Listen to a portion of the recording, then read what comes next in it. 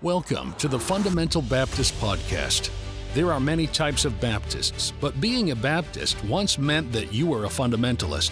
Over the years, many Baptists have strayed from the fundamentals and thus attack those who remain true to the faith. This podcast will address the issues surrounding what it means to be a fundamental Baptist. Somebody said, Brother House, fundamentalists are changing, aren't they? No, fundamentalists don't change.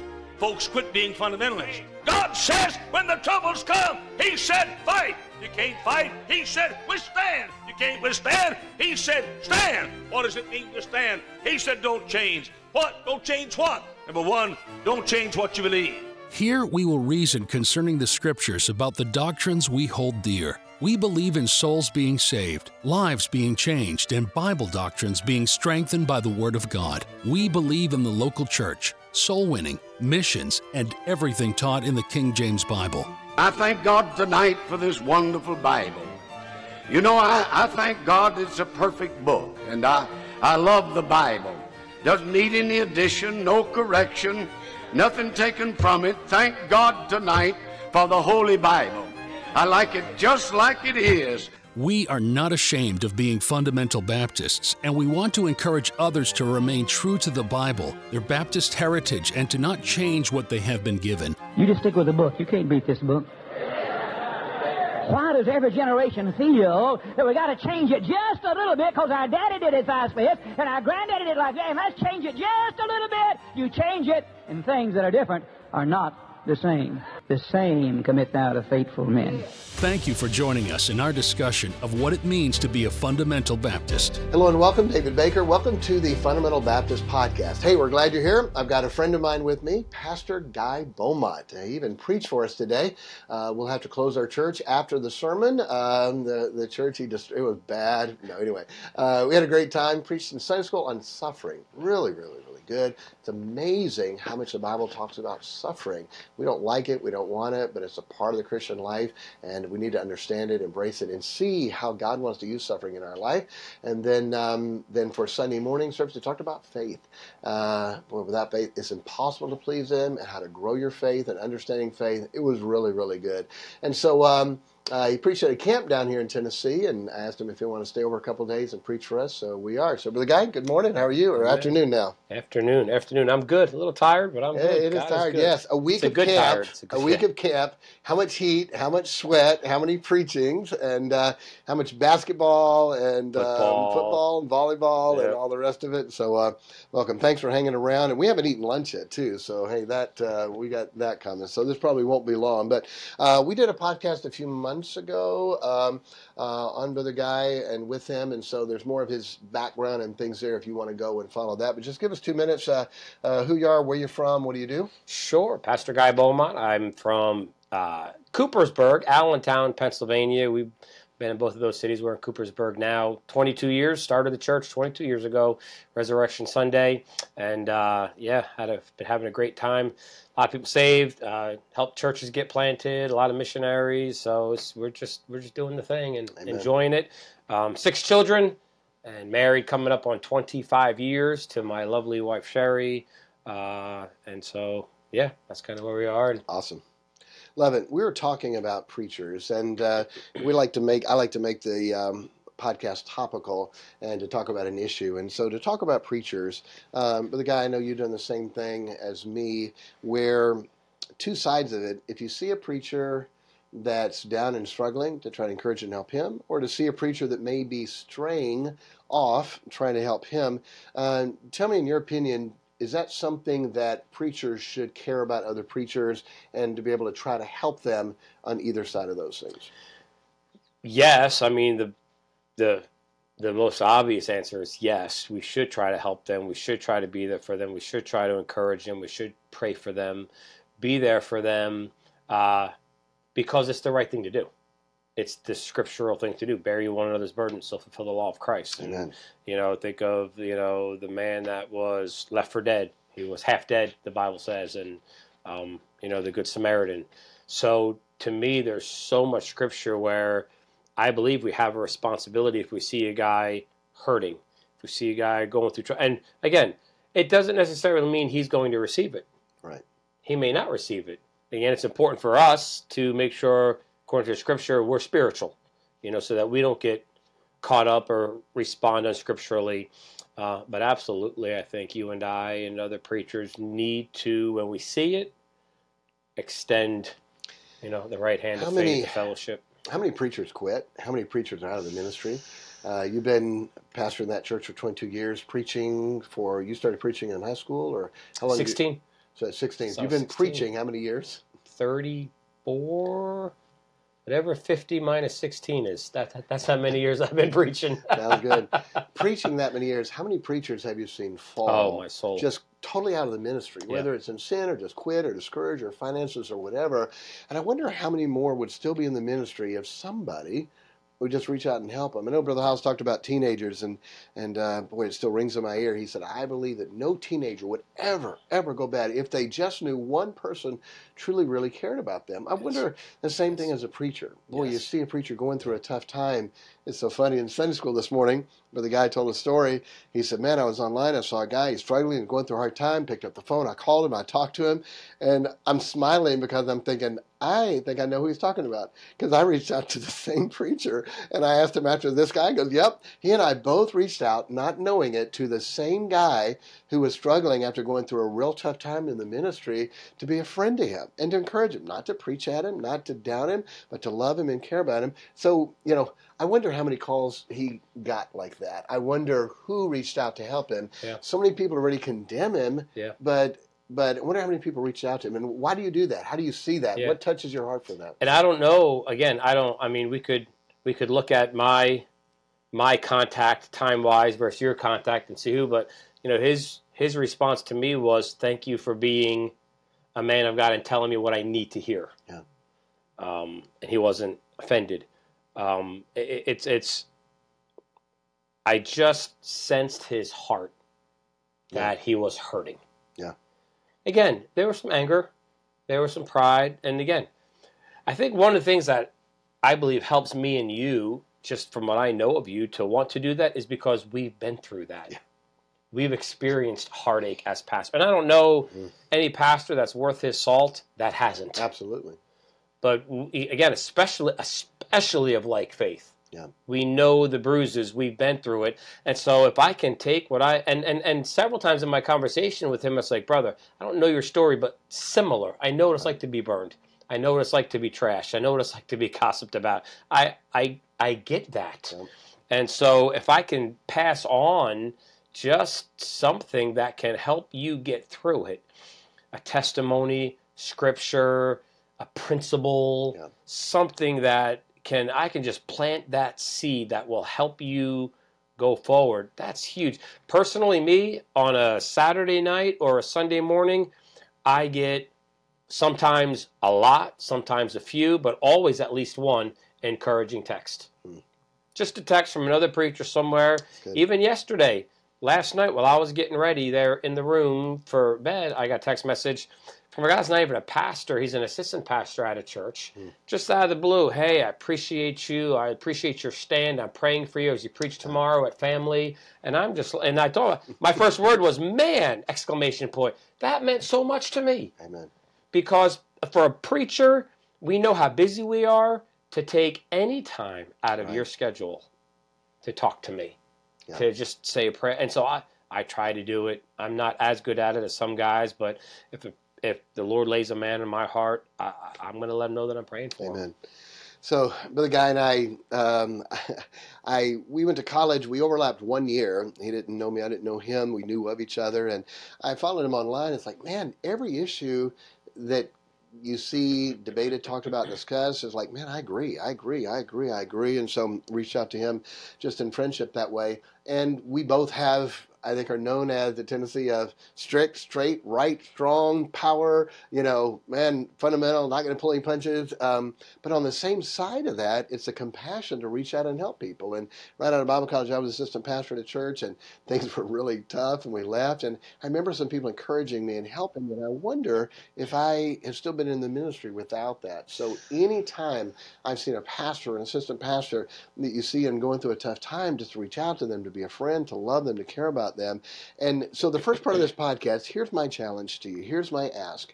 Anytime, look for that. Look for anybody that you see that's struggling, that's hurting, that's fallen. Oh, how about if they fell? How about if they sinned? How about if they committed adultery? And then that's when we should kick them, or should we try to restore them in the spirit of meekness? How would you handle something like that? I mean, the Lord made it very clear with the woman caught in adultery. Yeah. Go and sin no more. Yeah. Giving her, look, he knew what she did. Mm-hmm. Everybody did. But he didn't allow it as far as it's okay to continue that. Right. But he said, go and sin no more. It's the idea of, you messed up, let's get up and go forward. Amen. You can't undo what you did, let's go forward. A preacher made a comment to me years ago to encourage me that I will never forget. He said, preacher, when a ton of bricks falls on you, it's normal to fall down. Mm-hmm. He said, just don't stay down.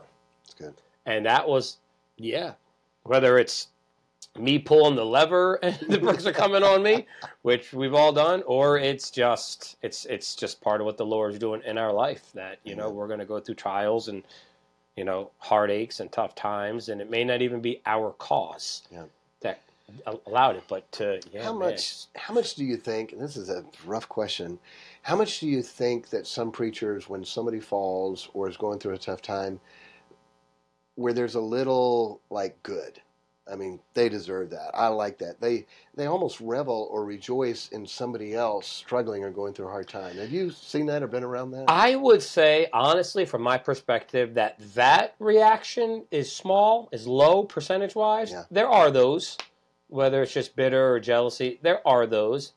But I dare say, I think the biggest concern would be apathy. I don't care. It's not me. It's not my ministry. Yeah. I have so much going on. I have this. I have a family. I don't have time for them. And I just feel that we need, even if it's just praying for them, mm-hmm. we need to. We have time to pray. We have time. Paul said, "Brethren, pray for us." We have time to pray. I agree with you. I think it's a small percentage, but they're the loudest ones. But too, I know it's there. I mean, I had a guy. He calls himself my friend. But literally, when we went through our test and trial, he told me personally, and he said it as a joke, but I know in his heart he means it. He goes, it's about time you had to go through some tough stuff. You have everything too easy for you. And he really feels that. I mean, he is enjoying watching me going through all this tough time because he thinks I've had it too easy. So that whole statement, are we our brother's keeper? Absolutely. We should be. So when you see somebody online or hear about somebody, I've reached out to people I don't know so many times. And locally, too. Our city manager got fired. And we knew him through casual things in the city. And so I went to his house and knocked on his door. And he came to the door and said, Pastor Baker, you got a few minutes I can talk with you? He said, sure, come on in. And just loved him and prayed for him and encouraged him. And man, it meant the world to him. We had a correctional officer that messed up. I mean, I won't say what he did, but he messed up. And as soon as I knew it, I went to his house, knocked on his door, and got to lead him to Christ and got to help him. We had the pastor from the First Baptist Church in our town on the page of the paper, picked up a prostitute and this and this and this. The pastor of the First Baptist Church in our community. And I don't know if it's true or not. I know enough about the newspaper to know most of the time they didn't get it right, but I didn't care. He fell. He's hurting. He needs somebody to help him. Went to his house, knocked on his door. His wife came to the door, told him, Pastor Baker's here. He told me later, he goes, I was like, what in the world? This independent fundamental Baptist preacher is going to be, he's going to rip me. He said, but I let you in. And all I told him was, look, I don't know the story. I don't need to know the story. I know enough to know the newspaper. They probably didn't get it right. I just want to let you know, I love you. I'm praying for you. The gifts and calling of God are without repentance. God has a plan and purpose for your life, and if I can help you anyway, let me know. And I got ready to leave because I didn't want to hang around and let him think, okay, tell me the juicy, what happened, Right. And he goes, thank you. And then just tears and weeping. And then he told the true story of what happened. He didn't pick up a prostitute, but it didn't matter. Right. We got to love him and help him. And his marriage is still together. He's still pastoring today. He wrote a book to help other people to be restored and he was going through a tough time physically in his life and all the things that happened. But why in the world won't we reach out and help and encourage somebody like that instead of apathy or inside a little rejoicing like, yeah, that's good. They deserve that. Right. Yeah, it's they don't even have to be in agreement with us doctrinally for us to be there to help them. Absolutely. And there's times, I mean, I'll be completely transparent. There's times, not that I'm ever glad anybody fell, but there's times when I'm like, they're liberal. It doesn't surprise me. Yeah. Well, they were going that direction. They were going that direction. But at the same time, the second someone falls, like, to me, I don't ever want to gloat in it. That's because they have a family. They have a wife. They have children. They have a ministry. They have a mom and a dad. They have people in their lives. And I want to be a friend. And to me, a perfect example would be Samuel. So Samuel had to let Saul know that God has taken the kingdom from you. Right. But in the very next chapter, it says that he wept. And God's like, how long are you going to weep? Like, you need to get... And I think that there's a compassion that is missing in pastors to sometimes preaching the word and seeing the consequences of people's choices. It ought to break us. It ought to hurt us. I mean, I have had a pastor in our area who had cancer. We've never fellowshiped because he would not fellowship with me. I've been to his church. I've taken groups to his church. I will support his ministry. He's an independent fundamental, King James only. But he would never come to our church because, whatever, I went to Hiles or my style, which is fine. Like, it's your church. You lead your church. If you don't want to come to mine, don't. But I went to it. So anyway, years later, he was in the hospital dying of cancer. And I didn't even let him know. I just got in the car, drove to the hospital where he was. Went in, he came in, and he looked at me. He's like, Brother Beaumont, I said, I'm here to pray for you. I can't even imagine what you're going through. His dear wife is right there, older man. I said, I can't even imagine what you're going through. Please let me pray for you. And it just blew his mind that I would, never talked to him again after that. I've had people leave my church and go to his. He never gave me a phone call, which is fine. Like, that's... Brother Owen said it best. Don't ever expect another pastor to have your ethics. And that has helped me so much. Exactly. I'm not going to judge. I'm not going to write him up. But I can't even imagine what he's going through. And you mentioned Brother Owens, and I was going to say this anyway. And he was my leader in Bible college and Bible clubs. And he was very staunch, very strong, very hard. He preached a sermon in chapel, I don't know if you were there, remember, on Christian army is the only army that shoots their wounded. And Brother Owens, from behind the pulpit, I was just shocked. He was weeping and broken. And he said, I hope that when I fall, not if, I hope that when I fall, there's someone there to help pick me up. And I remember sitting there just in tears, weeping, like, wow, he lives this like I live with it. I've been married to my wife for 33 years and got a great marriage and life and ministry and haven't had any of that, but I know what my life was before I surrendered to God, and I know that the better men than I could ever think of being have fallen and messed up. And so that's why to reach out, to love and care. And it's just amazing to me how someone can elevate themselves up so high above somebody that fell. That would never happen to me. Watch out, is considering thyself, lest thou also be tempted. We're to restore them, realizing it could be us. It could be. I'm just, usually those that do that, it's a matter of time. Sad. It's a matter of time. It is amazing how. And I'll be there for them too. Yeah, absolutely. I've had men and I've had people and preachers that have attacked me personally. Yeah. And made it known publicly.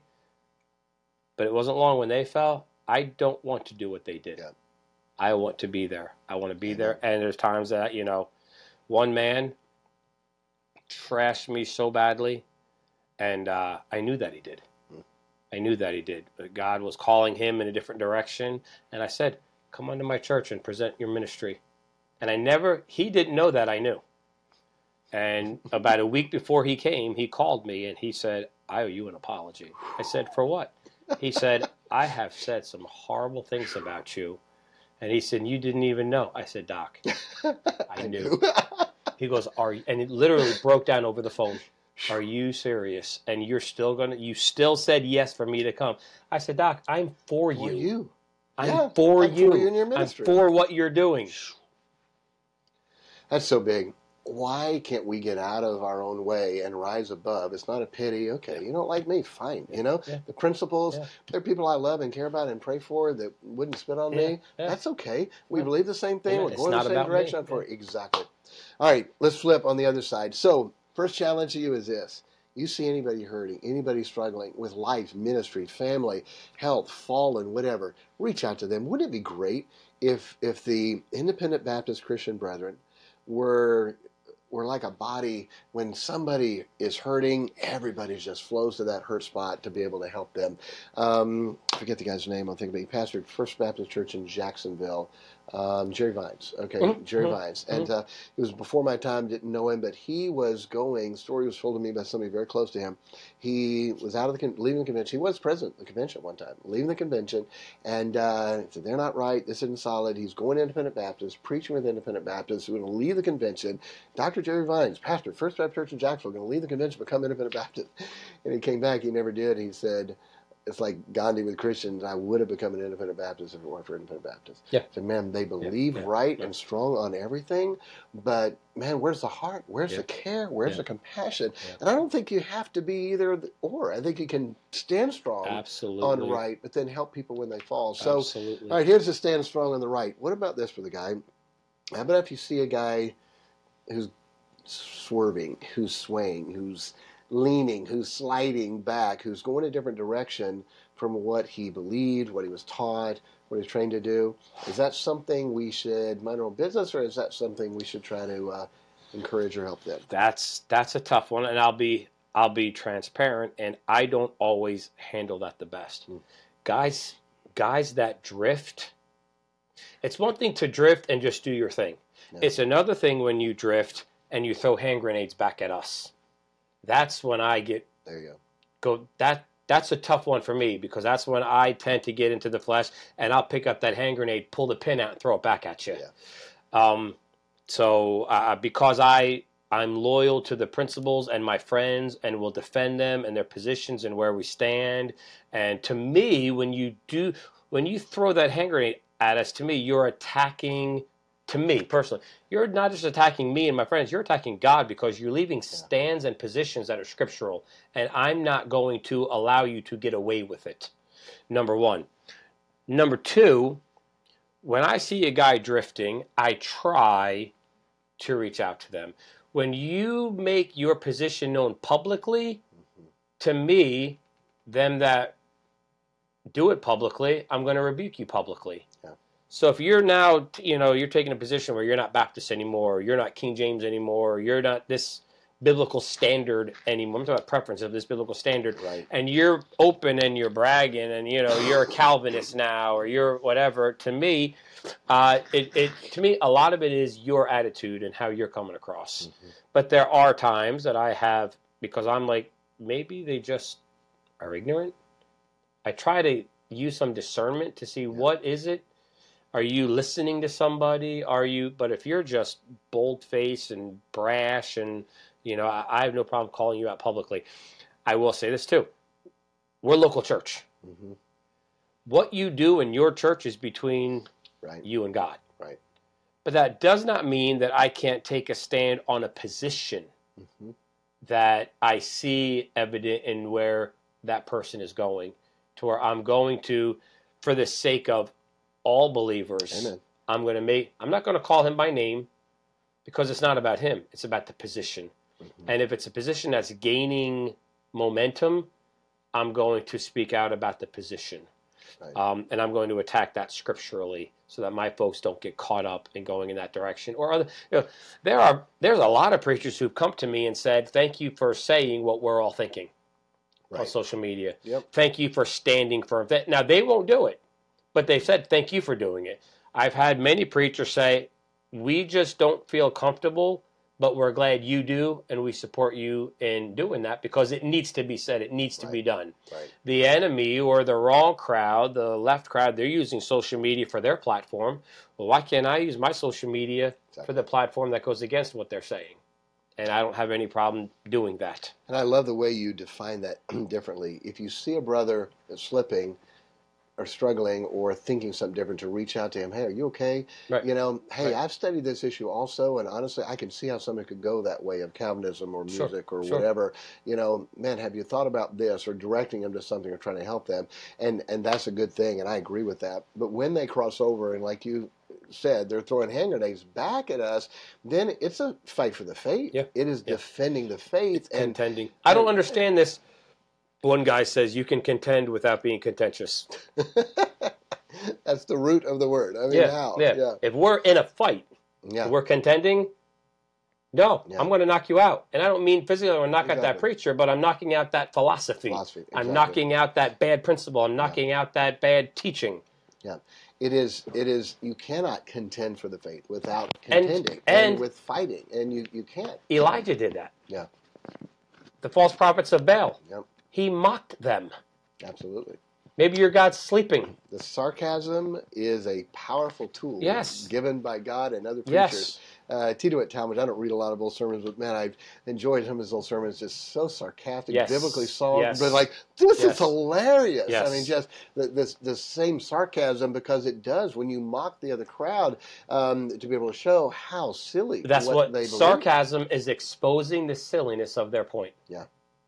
Yeah. I mean, I witnessed to imam, a Muslim leader, whatever, and I asked him if he knew for sure he was going to heaven. I was in my early 30s. He was in his 60s, and we were in a stairwell. I was knocking in an apartment building, and he was in the stairwell, and so I stopped him because I knew he was some kind of a religious leader, and I began to witness to him and asked him if he knew he was going to heaven, and he said, you have an angel on this shoulder, and you have an angel on this shoulder. This one writes down all the good that you do. This one writes down all the bad that you do, and if your good outweighs your bad, then God accepts you. And I said, what if I sneeze and blow one of them off?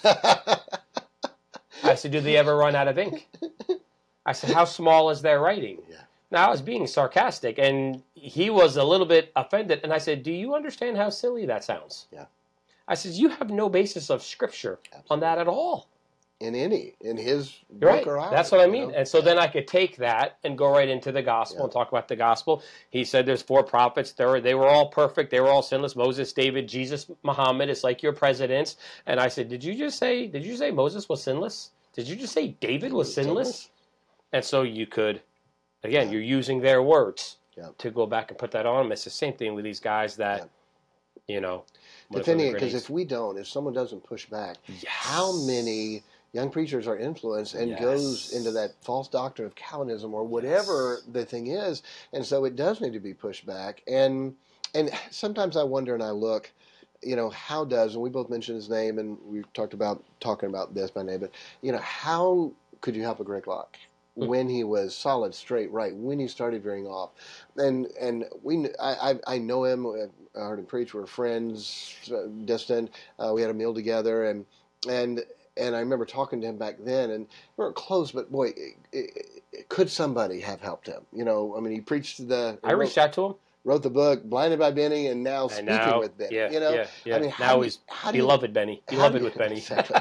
How do you go from that? Brainwashed. And, like Paul, he contended with Peter to his face, And so that's a biblical place to be able to do. What would have happened if Paul had not done that? What kind of false doctrine could Peter have gone into if Paul had not done that? True. And so that we are supposed to do that, and to look for that and pray, God, is that something you want me to do? God doesn't always want us to, but sometimes he does. And that right person, I really believe, Greg Locke, I mean, I've heard him, I believe it was sincere years ago. I believe he wanted to preach a word and believed right and straight. I wonder who could have gone to him and say, son, let me help you. Let me help you. Here's where you're going to end up. And again, I'm nobody. I was young in the ministry then, but when he was drifting, and he was very public. Mm-hmm. He was very public on social media.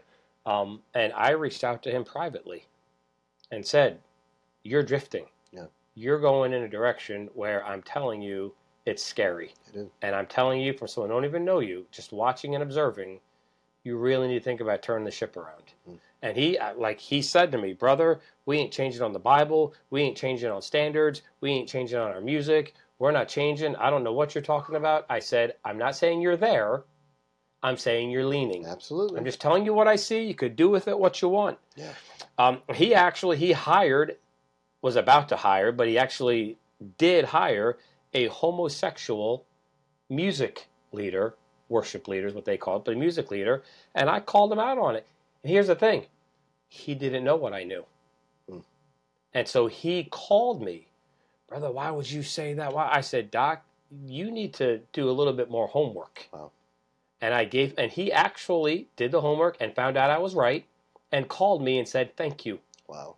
Thank you. I had no idea. Amen. I thought that you were just blasting me. Da, da, da. I said, no, I would not make that accusation. Yeah. I would not make such an accusation without knowing what I knew.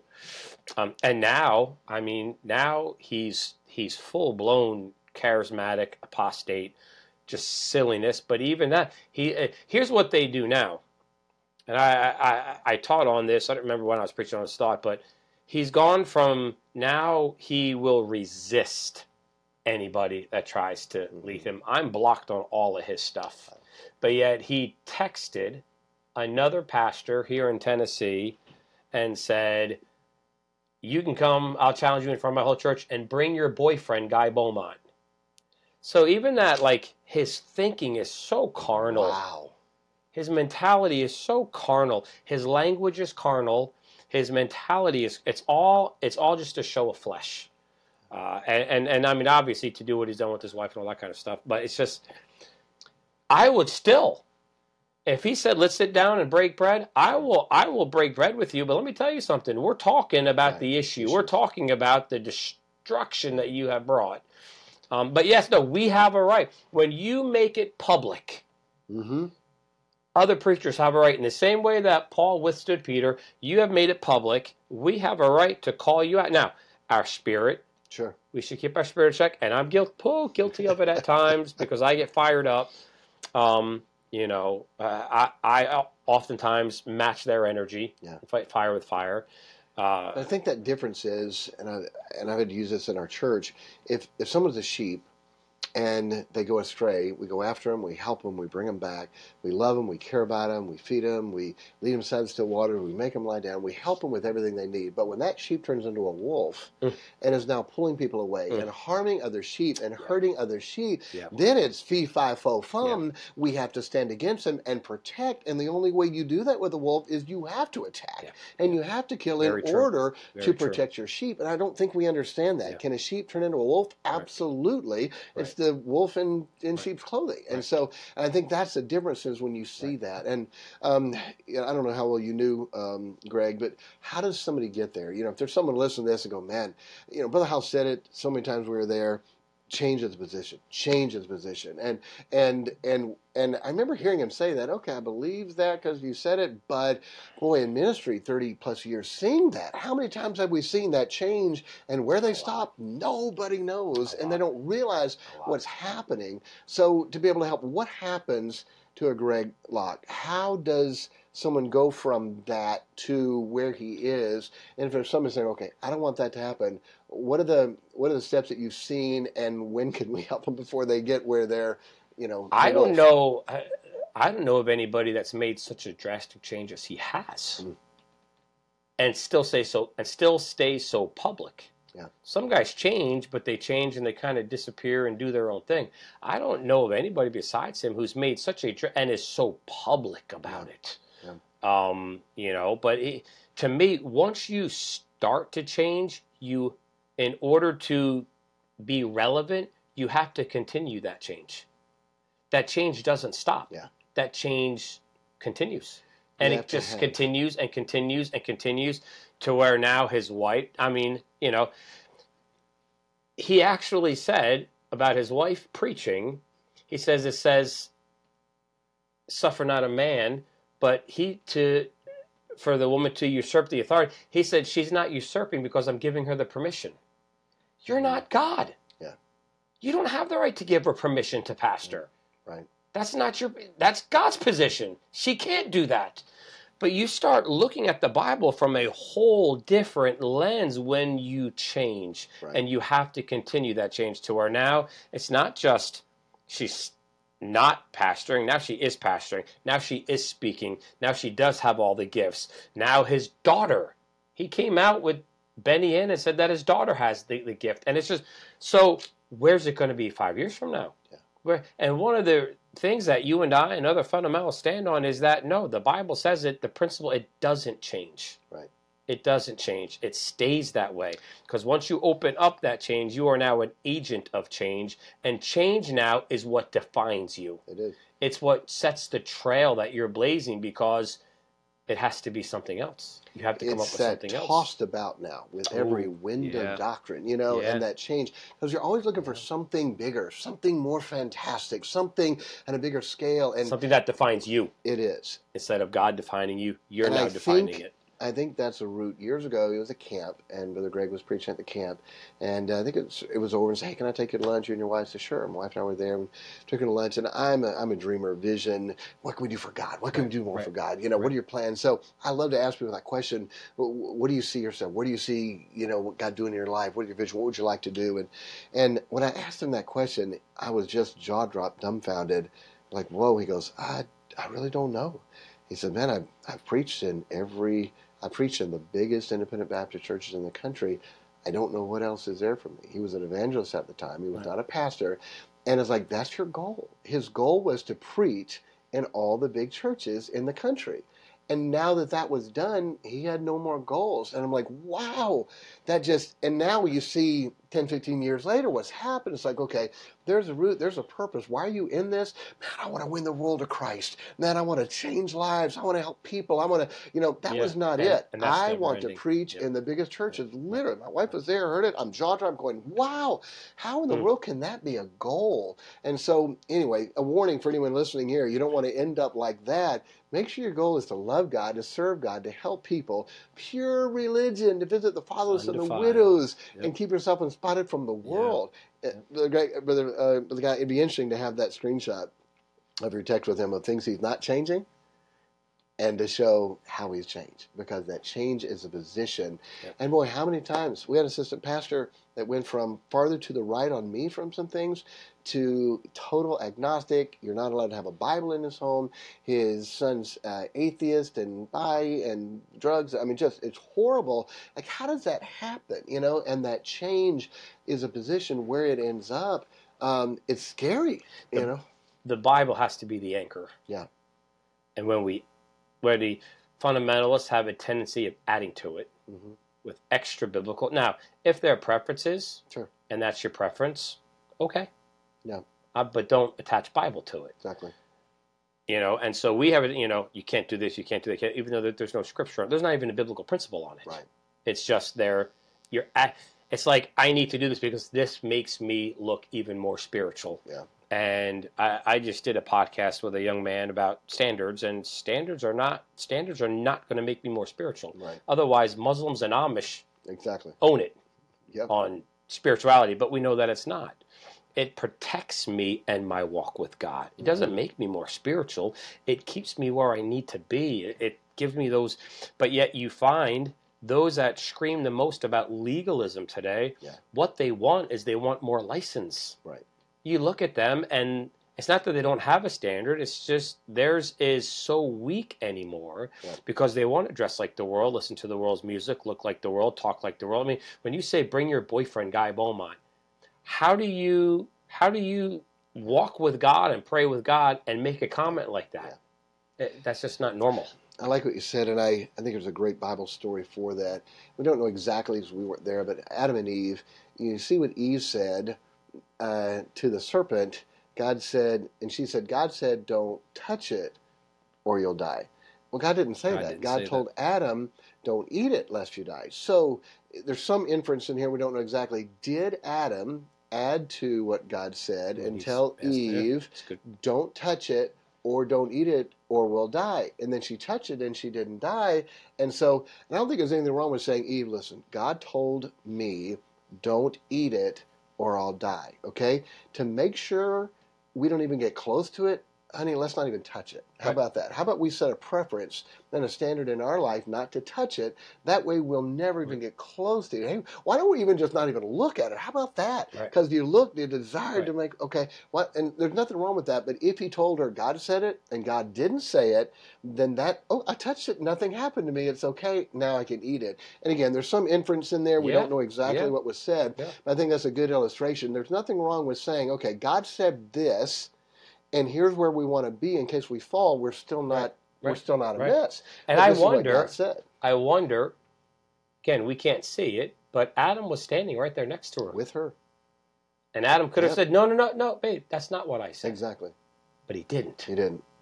And we know it's Adam. So great stuff. So okay, 2 big points on this. One, you see somebody hurting, especially a preacher. Man, the brethren, it's a small fraternity and it's getting smaller all the time. We need more preachers, not less. We need thousands and thousands of men of God that are preaching the Word of God. Encourage them, lift them. I wonder how many we could encourage to be back in the ministry and serving God if they knew some other brother was going to care about them and help them and encourage them. That's a big deal. And if you see someone that's slipping even a little bit, as a friend, reach out to them. You're doing okay? Boy, I'm not trying to preach at you. I'm not trying to judge you. You're a man of God. Yep. But I've seen people go the direction you're going, and it doesn't end well. Man, I love you, and I care about you, and I don't want to see that happen to you. I wonder that right there. You know what? Thank you. I was already convicted about it, but my song director wanted to use this music, so I let him do it. But I wonder that right there. I'll share a personal story. Yeah. Just popped into my head.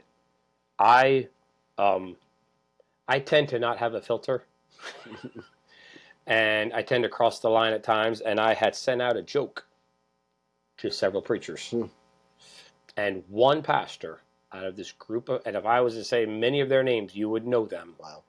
They all laughed, ha ha, funny, funny. One pastor messaged me separately. That's cool. And That's he said, brother, if you're going to send these kinds of jokes out, can you please take me off the list? He said, I don't find it glorifying to the Lord. I find it a little bit fleshly, and it doesn't help my spirit. It hinders my spirit.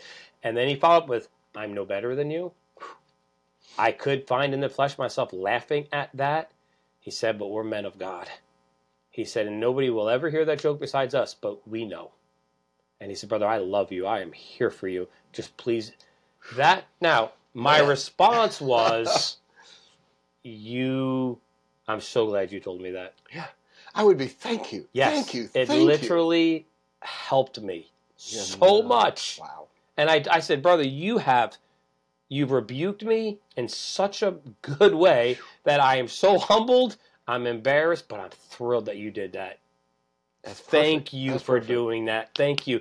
And again, that didn't make me judge the other preachers. No. I don't care. Yeah. What he said helped me. And I needed to hear that. And that, again, that's the kind of stuff that iron sharpeneth iron. Perfect. That we as preachers can say, hey, you're crossing a line there. Hey, you know I love you. I'm no better than you. He didn't put you not down. At all. Nope. He just asked not to be a part of it. Wow. Nope. And that's all you needed. That kind of rebuke. And who knows how much that helped you not go farther down that way and end up, who knows where we are. But there is a group of preachers where they're down that way. Oh, yeah. And I realized, wow, you literally, and I was with another preacher and we were talking and he's like, I'm the same way. He said, I will not run with that crowd. He says, it's carnal. Yep. And our flesh craves that, especially a bunch of, alpha males and we're together. Hey, did you hear this funny one? And he says, but man, that's not good for us. And I thought, praise the Lord. And that was years ago, he helped me. And I've avoided that crowd because I know how quickly I can go into that humor, that mindset, and it is true. It's sad, but it's out of abundance of the heart the mouth speaketh. We cannot but speak the things we've seen and heard. You get around that becomes a part of you. But the Bible talks about it: foolish jesting. It is. And that's literally what it is. Yeah. It's Fools foolish. Make a mock at sin. Jesting. We take sin and make a mock out of it, and it's not. Hey, thank you guys for joining us, Brother Guy. Thank you for this. Didn't know exactly which direction it was going to go, but I think this is very helpful and to encourage and help preachers when they fall, when they're discouraged, when they're down, when they're going through a tough time. And when we graduated, I remember Brother House saying, "Guys, the ministry is brutal. Yep, it's brutal." Yep, And like, okay, you've been in the ministry 50 years. I believe you know what you're talking about. I thought it was probably the Catholics and the Charismatics. That's what you got to watch out for. Maybe the Southern Baptists. Nope. It's independent Baptist pastors and church members. That's what's given me the tough time. And to realize the ministry, it's brutal. And so let's encourage and help people. And if you see someone sliding, and love them. Boy, that rebuke the guy gave you is perfect. Perfectly worded. And I needed and you may be watching this and you think I'm a certain way or whatever your impression is of me or Brother Baker. I believe I can speak for him right now. If it's you, amen, reach out to us. Absolutely. There is no judgment or condemnation. Nothing. We will do anything in our power to help restore you, just to be a blessing, just to be an encouragement. Let us be a Barnabas to you.